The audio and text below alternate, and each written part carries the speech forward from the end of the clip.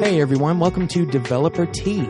My name is Jonathan Cottrell. I'm your host, and today I have the privilege of interviewing one of my personal heroes, Chris Coyier.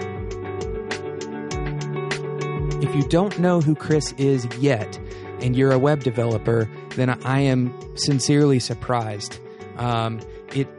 Chris has done so much for the web development community.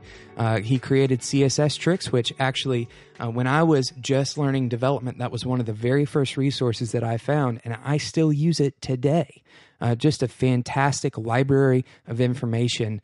Go check it out, css-tricks.com.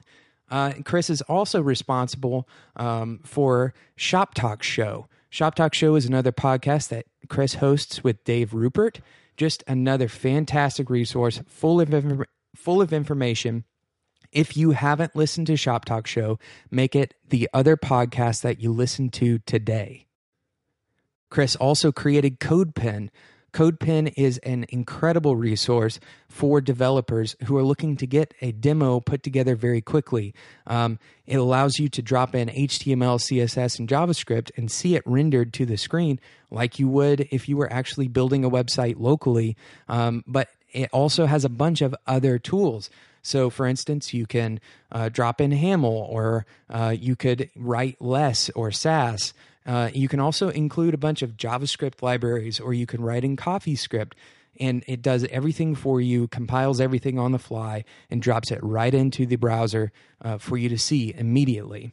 Just a fantastic resource, codepen.io. In fact, CodePen is the thing that I send young developers who are just learning how to do things with the web, who are just now learning how to write HTML, CSS. I tell them to go to CodePen because it's just such a quick from code to browser transition. Immediately when you write the code, you can view it and play around with it in the browser. There's validations. It's just a fantastic tool. And it's free for most of these awesome features. But if you become a premium member, I don't know what the premium tier thing is called, but if you get a pro account, that's what it is. If you get a pro account, CodePen has just a plethora of even more valuable features, including like a teaching mode. Just really great stuff, and I'll talk to Chris more about that. For now, I'm going to jump over, and we'll start the interview with Chris. Chris, welcome to the show. And we're good. Chris, welcome to the show. Hey, thanks so much for having me. Thank you for being here. Chris and I had a little flub this morning. Actually, I had told him that we were going to do the interview at, I think it was like 9 o'clock. And so he sends me an email, and I'm about to go to my day job. And, and Chris was saying, he was like, "Oh, I'm actually late." And I was like, "Oh, you're actually not late at all. I just totally forgot to put PM in the email." Yeah, 8's one of those, it's not every time of day where AM and PM is ambiguous, but 8 I think might be one of them, Yeah, especially for podcasts, because I think a lot of people who are recording these things are doing it like in addition to other things. Absolutely, yeah. I think it turns out we're not one of the 4 people on Earth making a living podcasting. Yeah, it's no serial. Oh, anyway. Well, I've got so many things that I want to ask you. In the intro, I talk about you being a personal hero of mine. I know you probably hear that at least a few times a week. When I first started out writing CSS, I did so that I could show off what I thought then was a great photography portfolio. Turns out that was a complete terrible idea. But in any case, CSS Tricks was like one of the most important resources for me. And I just want to kind of hear, when you first started CSS Tricks, that was back in 2007, you said, right? Mm-hmm. What did you expect? Why did you decide to start that project? Yeah, it was like a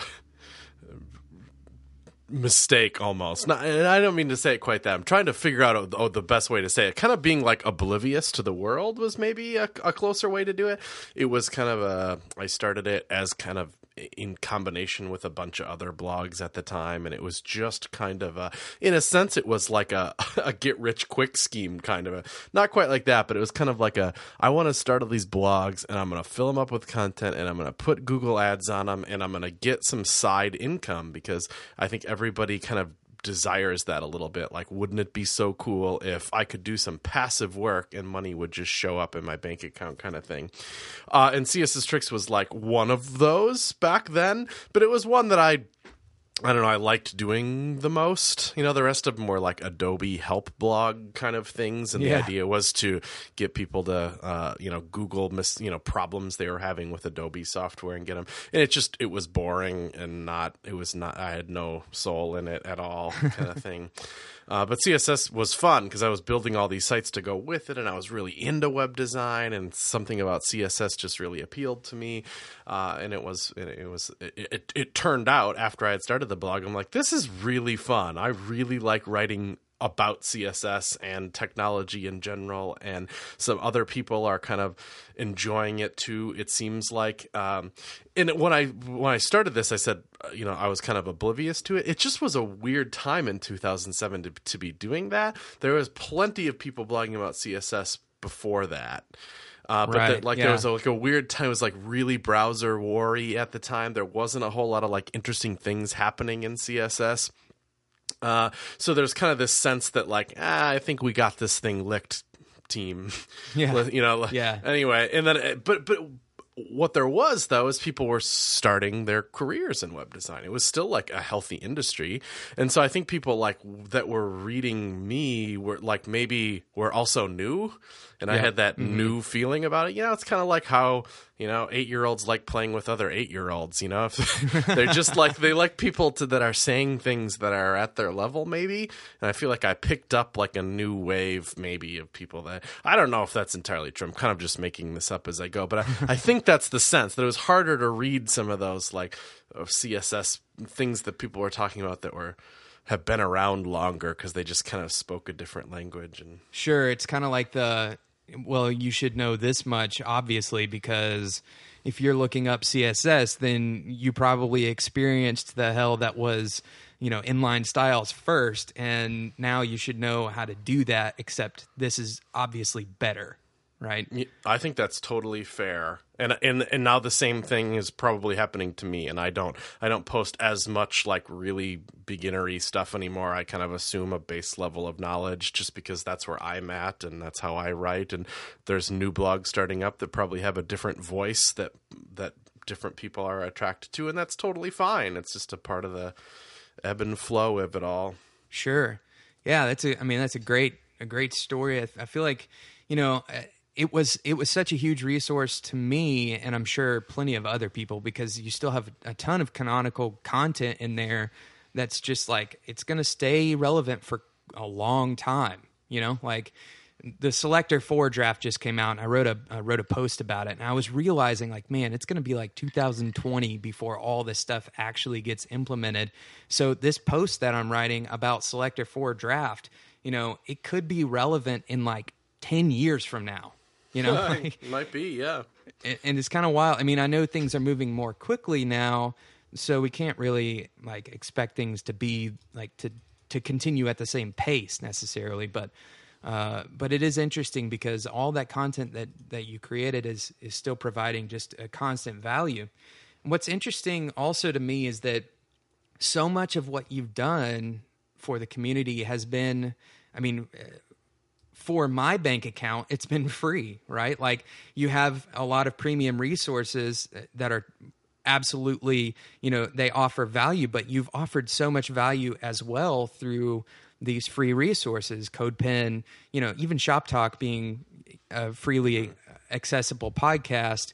Obviously this stuff is like ad supported and whatever, but can you talk a little bit about how providing something for a community, like there's just I would guess probably 90% or whatever number of the people who are engaging with the stuff that you create are doing so on a, like, I'm not paying you anything level other than my viewership.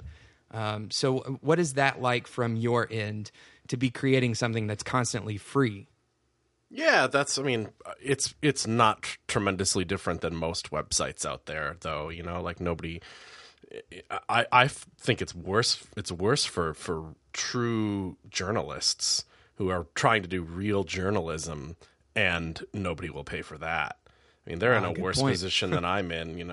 I'm just, it's not altruistic of me to be doing what I'm doing. Like I said, I really do sell ads on the thing, and Sure. I make no bones about it. I'm trying to run a business doing it. I like it too. I try to be absolutely tasteful with everything I do, and that type of thing. I'm not trying to say I'm just a greedy schlub like all the rest of them. I'm trying to do a good job with it, but I'm also trying to run a business too because I think that's responsible.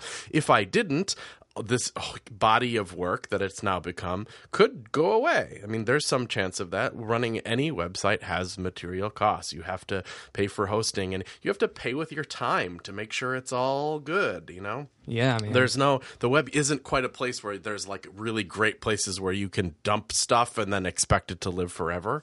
It's just not going to happen. It takes maintenance, and it takes my time, and it takes money and stuff. So I'm happy to I just am becoming more and more like that's at the forefront of my mind, is that this is a business. I take care of this content because it's important and part of that business, and it's good for the web, and that makes it all feel good. It makes it feel like this is a job that's worth doing. And yeah, I think everybody wins in this scenario. That's a good way to put it. Because I mean, there's nothing wrong with a business.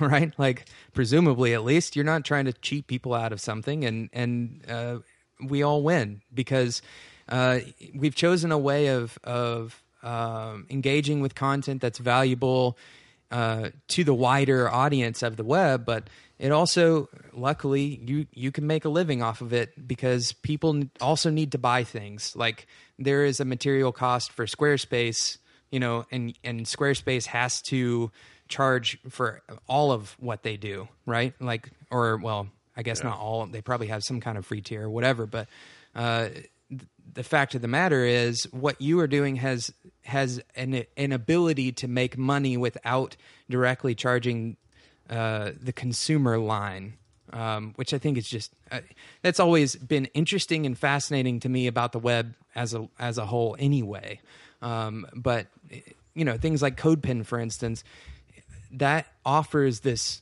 very tangible value day to day to people. And sure, it's not altruistic, but it's definitely valuable. Thanks.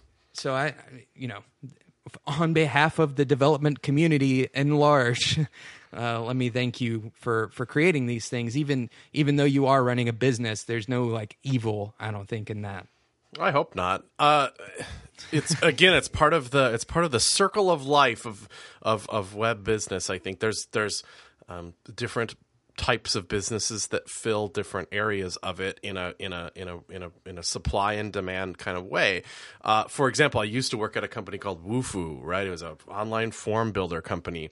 Wufoo there's nothing that you can do on Wufoo that is how do I put this exactly? You can make a form and other people can see that form. So in some sense, there's some other people, the more people that use it, the more people that see it. But mostly there isn't like a lot of like content on Wufoo. It's not, you need to, if you're trying to grow the business of Wufoo, you need to put it in front of you. You need to make the value proposition that this is a useful product in some other way. Right. Yeah. You need to do marketing is what you need to do. Yeah. And a part of marketing is advertising. It's, of course there's more to it than that, but that's one way that you can grow a business like that is like, okay, well, we are this business that charges money for this thing that we do, and we need to get that in front of some people's faces because just the nature of the product doesn't automatically do that. So maybe we'll buy some ads and people will see those ads and then come to it. That occupies like one area of the circle of life of web things. And now CSS Tricks is like, by nature, is all this open content. It has a ton of SEO value. People are landing on CSS Tricks because there's all this open, free content on it.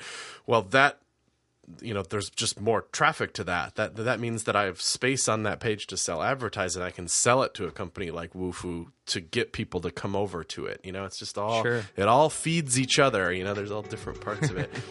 It is a life cycle. I like that term for it. That's perfect. Thank you so much to Chris once again for being on the show. There is a second part to this interview that will be released in the next episode of Developer Tea.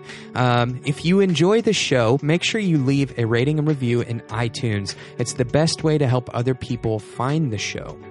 If you would like to get in touch with me, you can reach me on Twitter at @DeveloperT, or you can email me at developertea@gmail.com. Thanks so much for listening, and until next time, enjoy your tea.